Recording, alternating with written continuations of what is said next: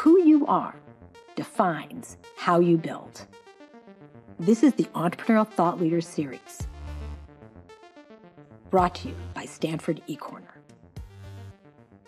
Welcome, YouTube and Stanford communities, to the Entrepreneurial Thought Leaders Seminar, brought to you by BASIS, the Business Association of Stanford Entrepreneurial Students, and STVP, the Entrepreneurship Center in the School of Engineering at Stanford. I am Ravi Balani, a lecturer in the Management Science and Engineering Department at Stanford, and the director of Alchemist, an accelerator for enterprise startups. Today, we are thrilled to invite Frederic Kerrest to ETL. Frederic is the co-founder and chairman and former COO of Okta, which is an $11 billion publicly traded enterprise software company in the identity and access management space. And I should say that it is a particular treat to invite Frederic to ETL because he's one of our own. He's a Stanford alum who was in your figurative seats a couple years ago. He graduated with a bachelor's degree in computer science in 1998, when computer science was not as ubiquitously dominant as it is today on campus, and the buildings weren't as nice. So it was really because of visionaries like Frederic that went on from computer science to build these world-changing companies like Okta that has ushered in the generation that we are seeing now on campus. As the former COO of Okta and co-founder and current vice chairman, Frederic is responsible for Okta's day-to-day operations, working with employees, partners, and customers to deliver on the company's vision of enabling any organization to use any technology. He's also the author of Zero to IPO, a book that I highly recommend that you guys all check out, which is a Wall Street Journal bestseller guidebook to building startups featuring insights from some of the world's most successful and recognizable entrepreneurs. And he's also the co-host of the award-winning Zero to IPO podcast. So check out your podcasts and load up Zero to IPO, which features founders, entrepreneurs, and investors sharing insights from their experiences building innovative technology companies. Frederic is also the chairman and co-founder of Herophilus, which is a platform drug discovery company, and partner and founder of the Operator Network Angel Investment Group, where Frederic enjoys advising early-stage software company founders. Before Okta, Frederic worked in sales and business development at Salesforce and in venture capital at Hummer Winblad Venture Partners. He's also a member of the MIT Corporation Visiting Committee for the Sloan School of Management and the co-chair of the Martin Trust Center for MIT Entrepreneurship Capital Campaign. And outside of his work, Frederic enjoys spending time with his family, reading books, skiing, and playing ice hockey. And as I already mentioned here, in his bachelor's degree in computer science from Stanford and also an MBA from MIT in entrepreneurship and innovation. So without further ado, please join me in welcoming Frederic. I am thrilled to be here with all of you today. It is a distinct pleasure, and I'm very excited about having a conversation today about entrepreneurship, about enterprise software, and about the future that you are all going to build. So I got a chance to title this presentation, so I figured that this would be a good start. Why entrepreneurship is the best job in the world. I probably don't need to spend a lot of time convincing all of you, because that's why you're all here today, and that's why you follow these lecture series. That's why you're at this amazing school. I am, as Ravi said, I was a student just a few years ago. It is hard to believe that I was a freshman in 1994, which is shocking. I know I look like I'm just 21. My experience here was fantastic. Stanford is an amazing place. I don't need to tell all of you that. I had a chance. I met my wife here. I met many of my best friends here. I met some of the co-founders of some of my businesses here. So it's always a pleasure to come back and talk to all of you. What is a little more shocking for me, actually, is that this is actually my 25th year reunion this fall, which I cannot believe. So, I think and we'll talk a little bit through this presentation about some of the takeaways, some of the advice, maybe some of the tips, some of the mistakes I made, so that hopefully you won't all make those same mistakes. The first one is right here. Time flies. I mean, I cannot believe that this is going to be my 25th reunion in the fall. I'm excited about it. I'm looking forward to it. There's a lot of folks there that I don't see that often anymore. But, I think that the big takeaway here when I was putting this together is, oh my gosh, if I were in your seats, take advantage of the opportunity. Get out there, get after what you're looking to do, follow your dreams. You're all the best and the brightest in the world at everything that you do. There's going to be a ton of opportunities for you in your careers and in your lives as you go forward. But don't wait. I can't believe that I was in your seats and that it was that long ago. and time goes by very quickly. And you think, if I could go back and tell my 21-year-old self or whatever it is, oh, you got plenty of time. Actually, you don't. It goes really fast. So take advantage of it. All right. We have a very simple plan for today. I'm going to try and keep this presentation to 30 minutes so that we can spend some good time in Q&A. So as we go through this, feel free to take notes. If you have ideas, I know we're going to pass microphones around. We're going to talk about three things very briefly. Bless you. We're going to start with, I'm going to talk briefly about my career, kind of how I went from sitting in your seats to where I am today. The common thread there is going to be all around entrepreneurship. It's going to be about building relationships, which we won't talk enough about today, is so important in today's world. Just in the people that you have here, I'm so glad we do introductions with who's sitting next to you. You never know. You're going to see these folks later on in life. You're going to lean on each other. You're going to help each other build whatever it is you're going to build in the future. But I'm not going to spend too much time talking about myself. I think that's one of the big fallacies of entrepreneurship is it's about storytelling and it's about putting whoever the founder is, he or she, on a pedestal and talking about them. The reality of it is you don't want to live my life. I mean, you can if you want, but I encourage you to live your own life. And so we'll talk a little bit about how I got here and the decisions I made and what I learned from it, and hopefully you can take something from that. Secondly, we'll talk a little bit about enterprise software, and I'll talk about a company called Okta that I co-founded in 2009, where I'm still the executive vice chairman of the board. The company today has about 6,000 employees. It's about $2 billion of revenue. It's a publicly traded company. We'll talk about how that went. There were some ups, there were some downs. There was plenty in between and some lessons learned there. And then finally, we'll talk a little bit about entrepreneurship. And we'll talk about some of the lessons that I've learned, some of the things that I get to spend quality time with a lot of folks like you on. And in particular, I'll leave you with 3 big rules that I recommend you all live by in your entrepreneurial careers as you go forward. And then we'll leave plenty of time for Q&A. Does that sound good? Does that work for everyone? I'm going to need more of that. We're good? Okay, good, great, thank you. All right. Very briefly, where I grew up. I was born in New York City. I lived in Montreal, Toronto, and London as a kid. I moved back to New York. I went to high school in Paris. My dad's French. And then I moved as a bright-eyed, bushy-tailed 17-year-old to California to come here to Stanford. And it was quite a journey. I remember the year before I started, I must have been 16, and I came to visit California in the summer, and my dad drove me. I got off the airplane, and my dad was already here, and he drove me straight to Stanford campus, like from the airport. I took the flight. I had no interest, 16-year-old. You're like, I don't want to go. Why am I going to go tour a bunch of buildings? He's like, he's a French guy. He's like, we have to go check it out. It's very important. I was like, what? Straight to campus, toured around, and it was ultimately coming here was one of the best decisions of my life. And I don't need to explain that to all of you because you all know it. You're sitting right here. When I was at Stanford, I was started in 1994. I was class in 1998. I got my bachelor's in computer science. At the time, it was a much smaller department than it is today.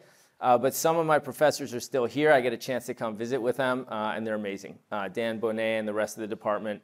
Some of the folks who've been here, I see a lot of heads nodding. I mean, Dan was my professor back in the day. I don't know if CS 121, 221, artificial intelligence are still a thing. Maybe they've changed the numbers. 244 was networking, which was one of my favorite courses. So it was just an amazing place. While I was here, I had 3 different internships, and I went and worked for 3 to 6 months at different companies. WebTV doesn't exist anymore. Sun doesn't exist anymore. I promise you they were cool companies back when I worked there.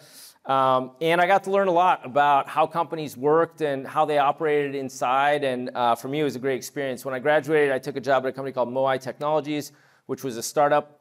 And I was there in 2000, which was the dot-com crash. That was also the last time I wrote a line of production code, and the world is probably better off for it. So you can still go on to build a good software company, even if you move to the business side, and we'll talk a little bit about that today as well. When I graduated, I was like, okay, I need to go do something entrepreneurial. I've worked at some of these big companies, and I got a call from a couple Stanford grads who were a few years older than me who had just moved to South America, and they wanted to build and run a high-tech consulting firm in Argentina, Brazil, and Mexico. And I thought that was a good idea. So in the summer of 2000, I moved down to Argentina, and it was a great experience. I mean, it was all about how do you hire and encourage in different cultures, in different languages. We were doing Fortune 500 software implementations for large companies that were operating in Latin America, so Sony Latin America and Procter & Gamble and Citibank. And, talk about jumping right into the fire. It turned out there was a revolution in Argentina while we were there. And this is a picture from what was going on right down the street while we were trying to build a company. I was 22, 23 years old. And, the experience there was amazing. It was really one about, I was young. I didn't know that much about management. I didn't know that much about leadership. I had all these ideas, but they were really, trial by fire, as it turned out. So much so that towards the end of 2001, the government froze half of our assets, which were most of the money we had for the company. And I actually had to go every morning for a number of months to the ATM machine on my way to work with my Schwab card, my Bank of America card, and take out the maximum I could in US dollars to pay my employees to write software for that day. And they would sign a piece of paper saying on Wednesday, April 27th, you paid me to write software. And then we do the same thing the day after that. So, that was quite an eye-opening experience when it comes to entrepreneurship. I know some of you, and I had a chance to speak with some of the folks who are maybe born and raised in other countries or other cultures, and you know that it's not always as smooth as it always appears. Certainly, this was a great way of facing that, right off the bat, building my career. So I came back to the United States and I said, okay, well, that was the summer of 2002. I said, that was quite an experience. Let me just kind of take a break, catch my breath, figure out what's going on. I had learned how to write software when we were here at Stanford, and shortly thereafter, at the beginning of my career, it was all on-premises software, right? So we were just starting to get to the idea, I know now everything is cloud and everything is mobile and everything is blockchain, and none of that existed. So it was really like hosting software in servers, in data centers, and putting it up there and trying to get access to the internet. And so I came back to the United States, and I came back to California, and a friend of mine had just started working at a company called Salesforce. And he said, oh, you should come and interview here. And I said, well, what are they doing? I had just come from implementing on-premises software like Epiphany and ATG and Siebel, for those of you who've been around. Okay, so it's old on-prem software that was doing CRM and some of these other things. And he said, well, we're installing it, and then we're renting it out over the internet. You can subscribe to it. And I said, well, that's never going to work, but sure, I'll come and talk. And I joined Salesforce in 2002. So my employee number was 336. Today, I think there's about 75,000 employees there. And it turned out to be a great time. I was there for 5 years, and a couple big takeaways there for those of you who, I know many of you are probably going to go off and start your own companies, but for those of you who are going to say, hey, first I'm going to go out into industry, I'm going to work at some larger companies, I'm going to learn some things before I go and start my own, because maybe I'm not ready to do it today or tomorrow, but I might be next week or next year. There's a lot of good lessons here. The first one is, if you can pick the right company in the right industry that you want to work in for a long time and kind of go there, and if that ends up being something that grows like this, there's a lot of benefits from it. First of all, I built some amazing relationships with a lot of folks who ended up going off and building other companies and taking those public. So that network of people that you can call and interact with and ask questions of, especially when you're building your own company, which is very, very hard to do, you'll have a peer group to do that, which is amazing. The second thing I recommend is you go find a good company that's growing well. You go find an awesome manager. The best manager I ever had was my first manager at Salesforce, and he's still a mentor of mine today. And just what I learned about how to hire people, how to motivate people, how to direct people, how to help them grow their career in a selfless way. I mean, that is immeasurable in your career. Find an amazing manager early on. And the third thing is work on things that matter at these kinds of companies. So whatever company you go to, make sure that you are working on the thing that drives the main revenue for that company. Not a sideshow, not a side project, because there's going to be a lot of momentum and a lot of motion and a lot of energy around that. And as an example, I was very fortunate. Obviously I had just come from Latin America, so I got to start the Latin America group, which was great. The company went through an IPO, so I got to experience an IPO from a front row seat. I mean, the company had already grown to 1,000 or 1,500 people, I can't remember exactly, but it was still a pretty small group, so that was great. Then I got to work on 2 more projects, basically one a year, and start groups that are now billions of dollars of revenue, but also be at the core of what was happening and see how things were going. I did the first M&A for Salesforce of a small wireless company, and this is back in the day of BlackBerries, where we were trying to do SFA, Salesforce automation, so how salespeople read their sales leads on a mobile device. It was all on BlackBerry, to give you an idea. But you could see that this was going to start to be something. This is 2 years before the iPhone. The iPhone came out, the first iPhone came out 2007, my first year in grad school. So this was kind of my second stop in my career. Go to a big company, find an awesome manager, build those relationships. They're going to be extremely valuable. I talk to a lot of those people still all the time. And it's just a great peer group that you can work with, all right? Next, I went back to school. In my case, I know there's a lot of poo-pooing of MBAs. This was a great experience for me. My MBA experience at MIT was very, very valuable. First of all, I got to spend a little time in venture capital. I said, hey, I want to build a company and I want to know what's going to happen. So I want to understand how that financing works behind the scene and kind of get a view into that, number one. Number two, again, I got to meet a super set of peers, a lot of folks who built some amazing companies now that I'm still friends with. We get to share tips and tricks. And then third of all, I got to work on some awesome initiatives. If you get involved and you get invested, things like the MIT 100K entrepreneurship competition. I got to meet a lot of amazing professors that are still friends of mine today. And for me, it was like, look, I had all this experience. I didn't know enough about finance. And I wanted to learn more about finance so that when I went out and started my own company, I would know how to do that. Ultimately, in the second year of my MBA, second semester, we started Okta, my co-founder and I, which we'll talk a little bit about in a second, but I started that before I even graduated at MIT, and here we are 13 years later. Very quickly, this is how I spend my time today. We talked a little bit about it. I wrote a book that ended up becoming a bestseller on Wall Street, a Wall Street Journal bestseller. I'm the chairman of a neurotherapeutics company, and then I spend a bunch of time basically around entrepreneurship and helping people build and grow their companies. All right? Okay. Very quickly about me. I didn't want to spend too much time. Happy to answer any questions about that later. Secondly, let's talk a little bit about enterprise software. I'm very excited to talk about that. I know it is not the most exciting topic for many people. Why is that? A lot of the presentations that I know that you all hear about is about consumer. Consumer makes sense. We all know these logos. You all use them every day. They're on your phone. They're on your laptop. You use them on the web. We're very, very familiar and comfortable with them. Billions of people use these products, so they're very familiar with them. Enterprise software is also very, very important, but it's less well understood. And some people call it boring software. I don't think it's that boring. I think it's pretty exciting. It is the software that runs companies.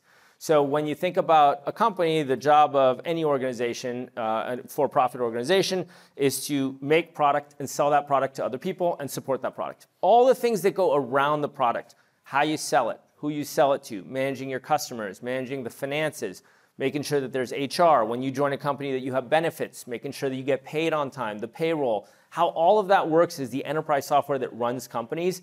It is trillions and trillions of dollars are spent every year on that kind of software. I know you're probably a little less familiar with it because it's not your everyday life, but it's very, very exciting and interesting. And one big piece about it is you get to build relationships. You get to build relationships in enterprise software. We have tens of thousands of customers at Okta, and those are individual people that are buying software from us. And you get to meet the chief information officer or the chief technology officer or the chief security officer at a large bank or at part of the government or at a large retailer, and you get to understand what their problems are. I don't know about you, I'm kind of a fickle consumer. If I'm using a product and it's free, all of a sudden they start charging me, I'm like, well, I don't know, there's another free product over there, I might switch to that. So, and then they ask me, oh, do you want to use I don't know, do you often get surveys? You fly on Delta Airlines, hey, give me a survey. It's like, I'm not going to give you feedback. Like, as it is, I gave you my money to fly on your airline. Like, now you want my feedback? Like, that's enough, right? However, if you call one of your customers and they're paying you $1 million a year for software, and you say, hey, I want to ask you some questions, guess what? They're going to pick up the phone and say, absolutely, I want to give you all the feedback I can. And that's how you can build amazing relationships in enterprise software, which I think is very exciting.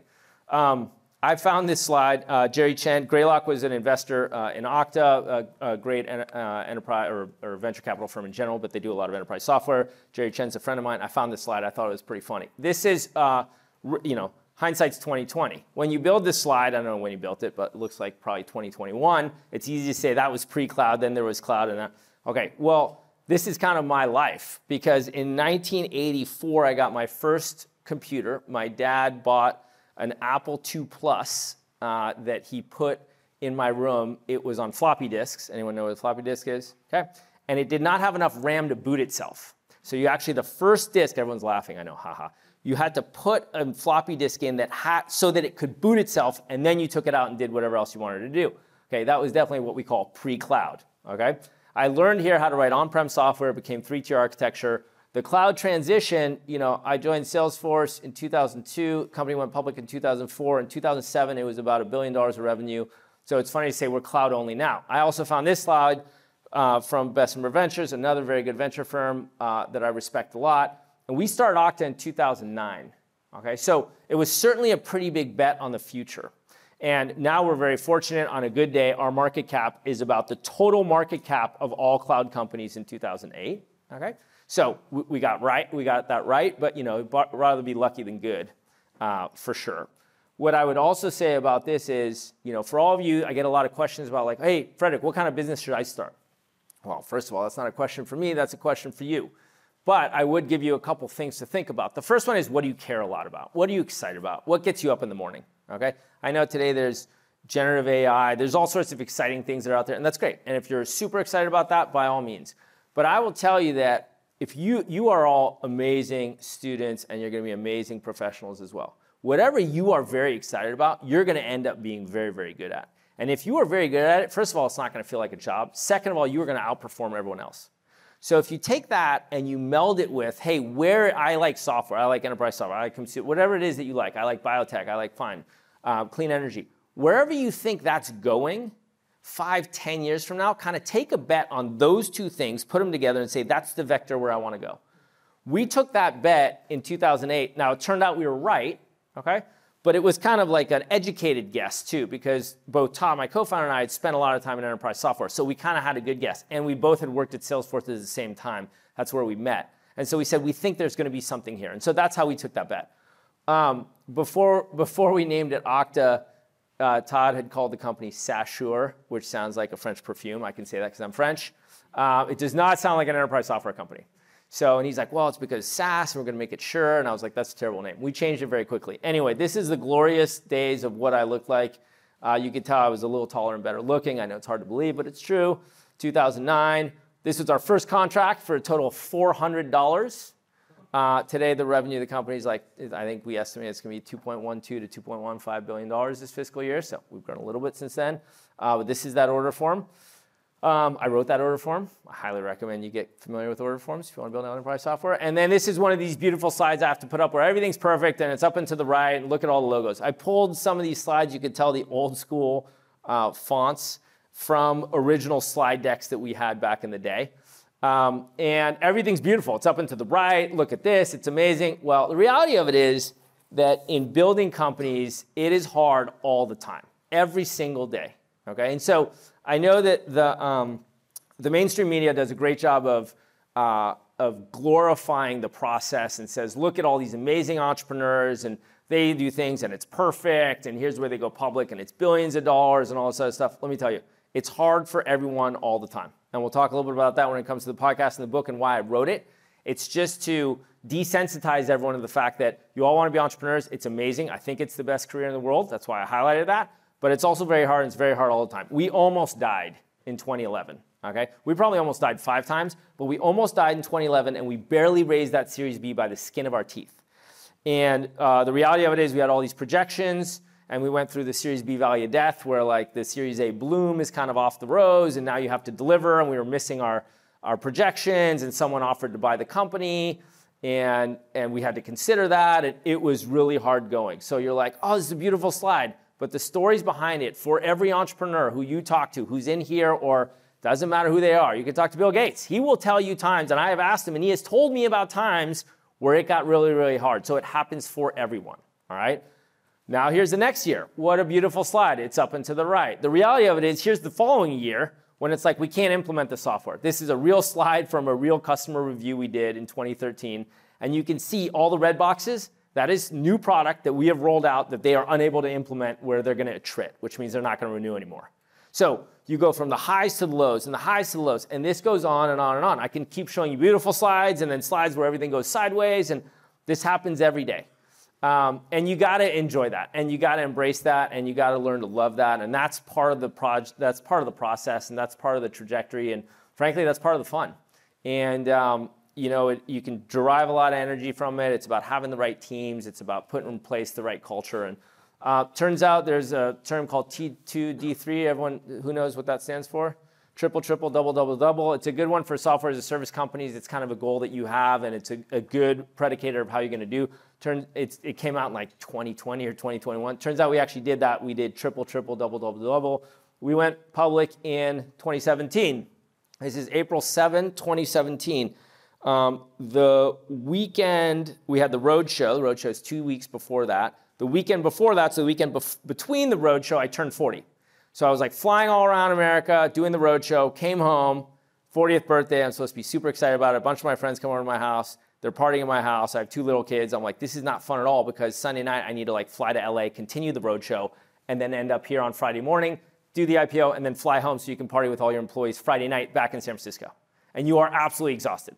So it's a beautiful picture. Now when I look at it, I'm very happy. I'm like, oh, look how happy we are. My wife's there, my parents are there, and there's confetti. And let me tell you, it is anything but fun. And so people say about how amazing IPOs are. It was actually a very, very tough time for me. By the way, nothing changes after you go public. The following Monday morning at 7 a.m., I was on a sales call with a bank in Europe trying to sell them software, as if nothing had changed. It became a very tough time for me, like mentally and emotionally. I got totally depressed because you set up these guideposts for everyone, for your company and your employees and everyone. We're going to go public. And then you're like, it's like, what is the success for the pie eating contest? If you win the pie eating contest, it's more pie. So like nothing changes and you just keep going. And here comes an earnings call. And then guess what? There's an earnings call every 91 days. You can be guaranteed of that if you're a public company. So this treadmill just continues, and you got to find ways to get excited about the process and the program and how you're going to go through it, and realize that it's just like you and whoever else is on your team building these companies. I can't underestimate the importance of having an amazing co-founder. I was very fortunate. That gentleman's Todd McKinnon. He and I started Okta together. We still run it together today. We had a lot of shared commonalities of people we knew before. We both worked at Salesforce. We got to know each other a little bit. But then we really developed a relationship. I think the data is very clear on best chances of success or co-founding teams of 2 to 4 people. I think 1 is a very lonely number. I think over 4, there's just too many cooks in the kitchen. So just figuring out the right people, and this is a great environment, by the way, right? When you're in school, meeting these kinds of people who are thinking about the same things, you're in a great position to do that today. Quick slides. This is what Okta looks like. This was last fiscal year. I think we forecasted FY24 revenue, which is the fiscal year we're in right now. It's going to be $2.1 to $2.15 billion of revenue, 6,000 employees. Things are going great. We've started to get a lot of traction with large companies, with the federal government. And that's all great. Very excited about where we are today. I think the future is very bright when it comes to identity and enterprise software. I think people are really just getting started with this transition to the cloud. Most of enterprise spend is still on-prem today. It takes a long time to change inside large companies. So, a lot of interesting things happen to you when you build a company, you take it public, you turn around and all of a sudden, like, you're the expert. And people are asking you questions. You're like, why are you asking me that question? It turns out, like, well, people think you know more about it than anyone else, which is great. You get to talk about cool things like the future. Who doesn't want to talk about the future of enterprise software on CNBC? It's a little less fun when Andrew Sorkin is grilling you about Russian cybersecurity threats. You can kind of see my face there. Or it gets even worse when they're like, what's going on in Ukraine? What do you think? And you're on live TV and you're like, let me come up with something really quickly. But I really like talking about entrepreneurship and the whole process of building it and building companies and building teams and finding interesting projects to go after, finding mountains you can go climb, taking down flags together is a lot of fun. All right, now we're going to talk briefly about entrepreneurship, and then I'm going to open it up to Q&A. We got a lot of help from companies ahead of us in the process, entrepreneurs I knew from Stanford, from MIT, from Salesforce, who had taken their companies public ahead of us. We could ask them a lot of questions. They would give us a lot of feedback. And, this was information that it felt like was like for a select few behind a little curtain, and you had to get the codes to get in and get the information. And I thought that there must be a much better way to disseminate it. Also, as I briefly mentioned earlier, all the articles in the news are either barbell stories. They're about massive successes. Look, Jeff Bezos is now building rockets that go to the moon, or massive failures where there's $1 billion of fraud and everyone goes to jail. No one talks about what's happening 99% of the time to 99% of the entrepreneurs, which is you're getting up and you're going to work, and it's a hard day at work every single day. And you're doing it day after day and week after week and year after year. So what I did was I went and I found amazing entrepreneurs who everyone has heard of, and I called them. I said, hey, and they were maybe at venture capital firms that had been investors of mine where we'd made them a bunch of money. So they're like, sure, I'll come talk on your podcast, or someone I knew or whatever. And I said, well, the thing is, you're going to come on, you're going to talk about the toughest time you ever had, when you couldn't make that sale, or you couldn't close that employee, or you almost went bankrupt, and they're like, why am I going to talk about that? Because that's the reality of what happened. So I started writing some articles about this after we went public. And then I said, there must be a better way. We ended up starting a podcast, which went very well, but it was about people coming on, and you'll hear the stories if you listen to those podcasts about them going through the toughest times they've ever had. It became a book, so I wrote the book. I highly encourage you all to buy it. All the profits go to 2 amazing nonprofits that help Black and kids from under-resourced communities stay in school using entrepreneurship and leadership. But it's basically a field guide. So it's not a book you're going to start and you're going to read from the beginning and read to the end. It's a book that has, like, the topics are sales and team building and culture and train wrecks. And I mess up every single topic in the book and start with a true story in each chapter of me totally train wrecking the topic at hand in a true story. And I gave a manuscript to my co-founder, and he was like, well, all these stories are true. I was like, that's the point, Todd. And he's like, well, are people going to know that? I said, it doesn't really matter. And the stories are pretty unbelievable when you get to rewrite them, and now, everything looks beautiful in hindsight. But at the time, it was very, very hard. I hope you find it entertaining. So now I know that people only ever remember 3 things. If you read an article and you think about it the next day, I challenge you to remember more. Well, you're all very smart, so maybe you remember 5 things. Most people only ever remember 3 things. So I put these 3 things that are the 3 most important rules of entrepreneurship at the beginning of the book. Because I'm like, well, people are going to read 3 pages, they'll get that, and then if they put it down, that's okay. So I'm going to share it with you here. The first one is, these are rules that I try and live by as much as I can.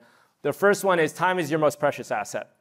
I mean, there is, every day that goes by, you need to think very carefully as a leader, as an entrepreneur, what should I be working on? What are the most important things I need to be working on?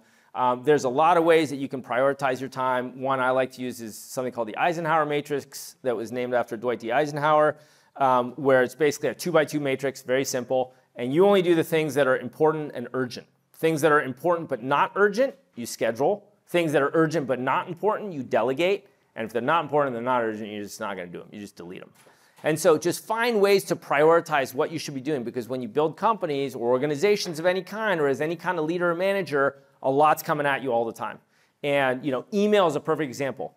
I like to think about email as those are things that other people want you to do. They're not things that you should be doing. So in a perfect world, and I'm not perfect at this, but I try really hard, I put email away. Now with like multiple screens on our laptops, you can actually put email on one screen and slide away to it and work in another screen. And go back and look at email like every 2 hours or 4 hours or 10 hours or whatever you want. But if you sit in front of email, and you know what happens when you send an email? You respond to an email, you get more email. It's even better. So you really have to come up with the ways of making sure that you are focused and prioritizing what is important to you. Because if you raise venture capital or you raise any other kind of capital, there's usually a fuse on that money. And you're going to run out of time. And so you really need to think hard about how you're spending your time. Number 2 is keep the main thing the main thing. Okay, there's going to be a lot coming at you. People are going to ask you all sorts of questions. You're probably going to hire some amazing people. They're going to have all sorts of ideas, and they're all really good ideas. But at the beginning, and even now, we have 6,000 people at Okta, and I'm like, there's all sorts of things that we can do, but we shouldn't do. We need to really stay focused. And you're like, that's crazy. You have 6,000 people. Trust me, I know. You need to stay focused. So keep the main thing the main thing. And this is true for a project. It's true for leadership. It's true for your own schedules.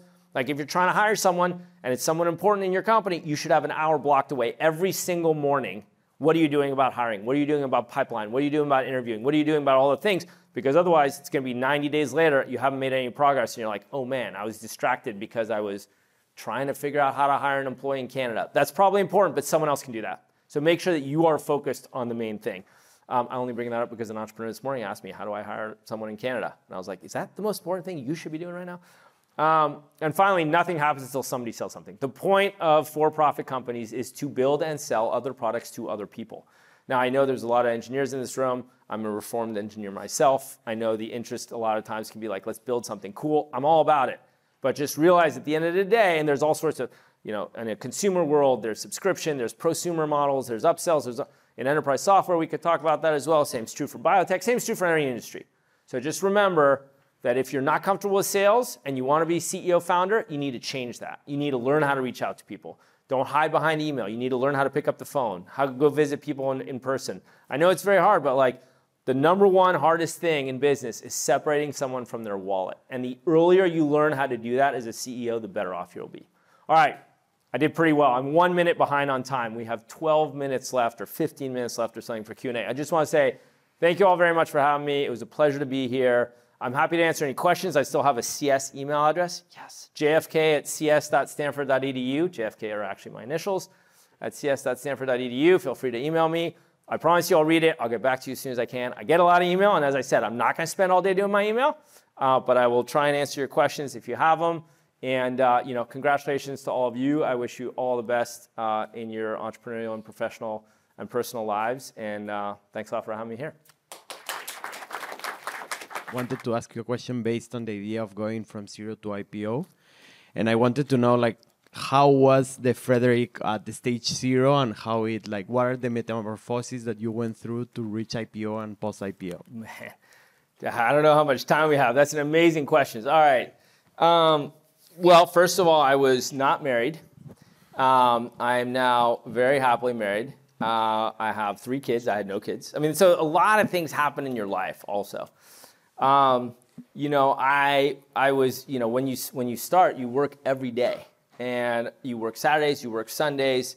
My wife's a physician. She was in her residency at the time, so she was working all the time, so it didn't really matter. So I really had this philosophy of I got to work all the time. I got to, I don't know. I can't even imagine how many hours I was working when we started. And what you realize is it's a marathon. Here we are 14 years later. The company is still going. It's a marathon. It's not a sprint. Now, you got to run 7-minute miles, which for those of you who are runners, that's a fast mile. So you have to run fast miles, but you also have to plan the longer term. So I think a lot of things have changed just in terms of how I think about being able to maintain the pace. People talk a lot about work-life balance. I think that's possible. I think it's much harder today where everyone has an iPhone and there's emails at all times and there's Slacks and SMS and all these other things. I think more about work-life integration. So for example, I like hockey. I play hockey. I like watching hockey. I had to go on a lot of business trips to go sell software. I'd go to the East Coast, or I'd go to Europe, or I'd go to Asia, or whatever. Wherever I went in North America in the winter, I would always try and plan it around a hockey game. So I'd say, okay, well, I'm going to be in New York. Let's see if we can make it that Tuesday. And I'm going to get a box at the New York Ranger game, and I'm going to have some investors and some prospects and some customers, and everyone can come, so that I still get to go and enjoy a hockey game, and I talk to all these people, and they're excited to be there. And so just finding ways you can make that all work.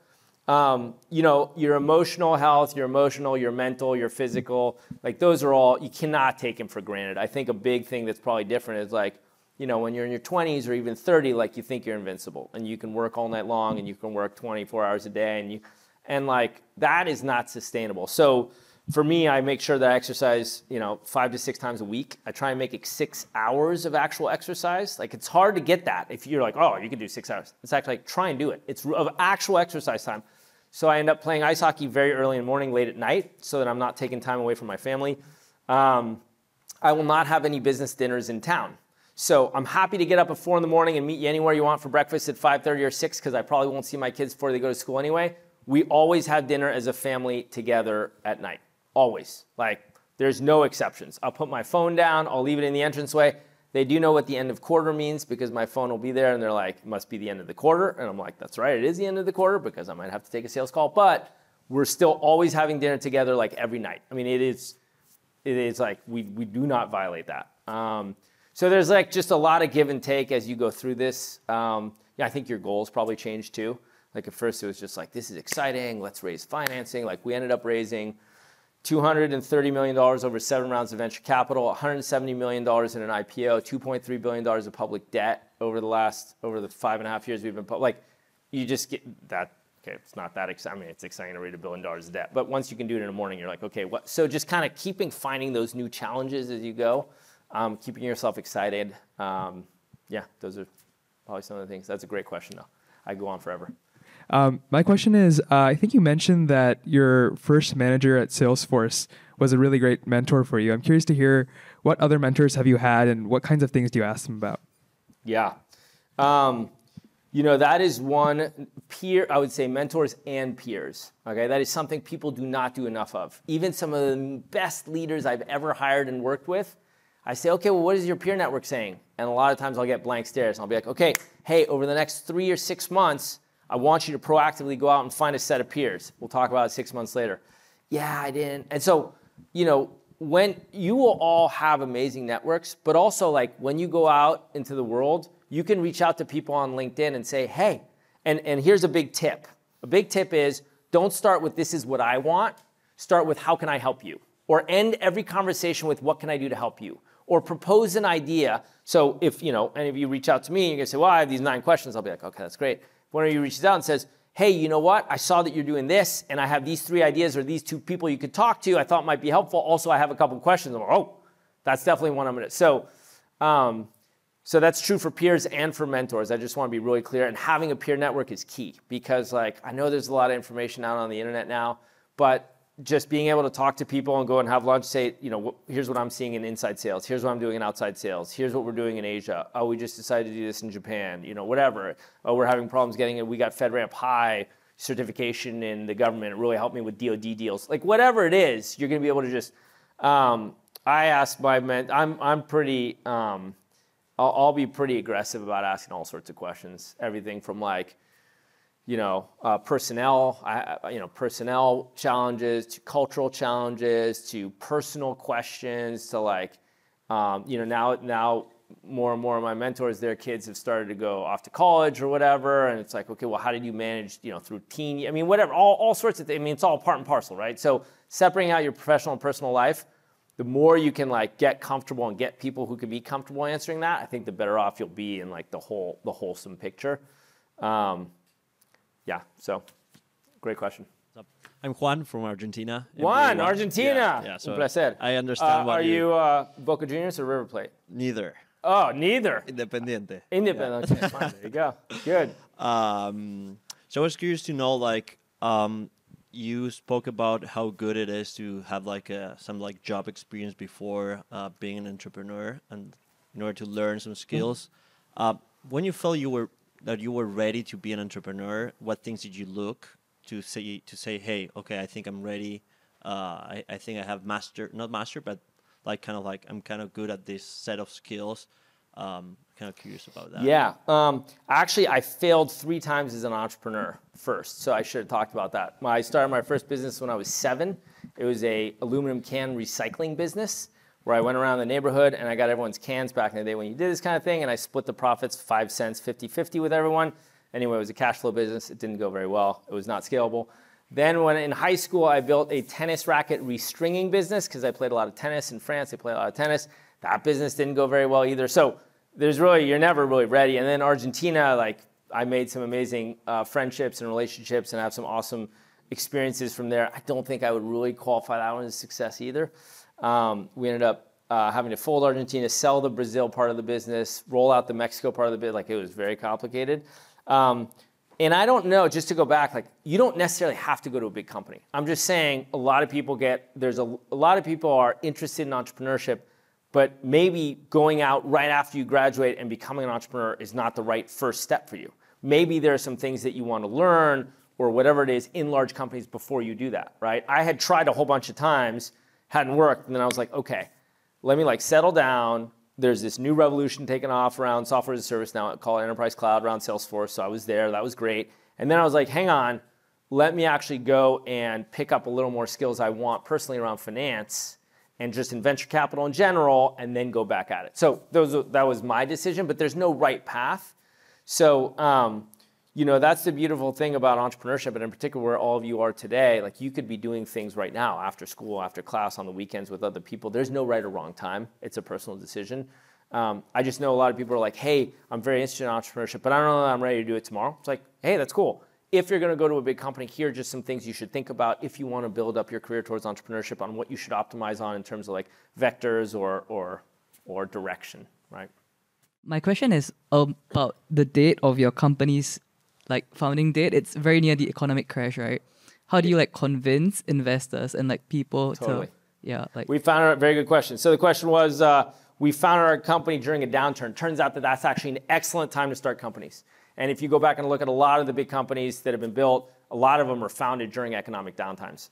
We founded our company in early 2009. Lehman Brothers had collapsed like months earlier. So yeah, it was definitely, well, the reality of it is, first of all, we put a little bit of our own capital in it. Then we raised a small round of friends and family money, about $1 million. which I know today people are like, $1 million, like we raised $50 million last week. Fine. This is like back in the day, that was cool. We raised $1 million, and we built an enterprise software company focused around security and infrastructure. It takes a few years to build a good enough company that people will buy it anyway. So that's a good time to like build and slowly start to show progress. And one of the biggest thing with investors is just getting a good understanding with them of what you're trying to do, what the scale is, what the process is, and what progress is going to look like. And I always recommend under-promise and over-deliver, okay? And so I had learned that actually in venture. And so we told our investors, hey, we're going to do this. It's going to take us a year and cost this much money. And we did it in 6 months. And so when I went back and presented to them, the first slide said, hey, we said we were going to do this in a year. Well, we did it all in 6 months. And I was like, boom, that's a good sign, right? So, but yeah, this is a great time to start companies, by the way. So MBAs are kind of in Sorry. What's your name? What year are you? Oh, I'm Andres, math major. Awesome. That was my first major before I did computer science. Math, good for you. All right.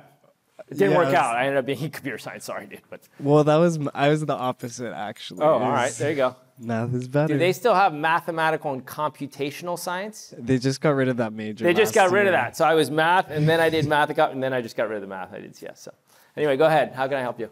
So MBAs are kind of in decline now, and I Yeah. was wondering what you think the value of an MBA is for an entrepreneur. Yeah, well, we could talk about definition of decline, but sure. I said people like to poo-poo that. I think there's a lot of value in it. It depends. Some people are going to accelerate their careers in specific industries, whether they're in consulting or whether they're in banking. Some people go because they want to change careers. There's a lot of career changers too. For me, there was a lot of value just in, I wanted to round out my education. I'd come to Stanford. My wife was from California, born and raised here, so I knew I was going to end up living here. So I was like, let's try something else. MIT is a great place. A new network of people who are also entrepreneurially minded. I wanted to spend a little time in venture capital, and that was a good opportunity to do that while I was at MIT, just to understand a little bit of what was going on. And then, frankly, it was just a great network of other peers and people I've met, and a chance to just like take a step back. Certainly there's a cost to all these things. I understand that, both like in terms of like time. We talked about time is your most precious asset, but also like actual cost. You got to spend money to go there, and you have no income while you're doing that. And I get all that. But I still, for me, it was absolutely the right decision, and it was a great inflection point in my career. So. The Entrepreneurial Thought Leader Series is a Stanford eCorner original production. The stories and lessons on Stanford eCorner are designed to help you find the courage and clarity to see and seize opportunities. To learn more, please visit us at ecorner.stanford.edu.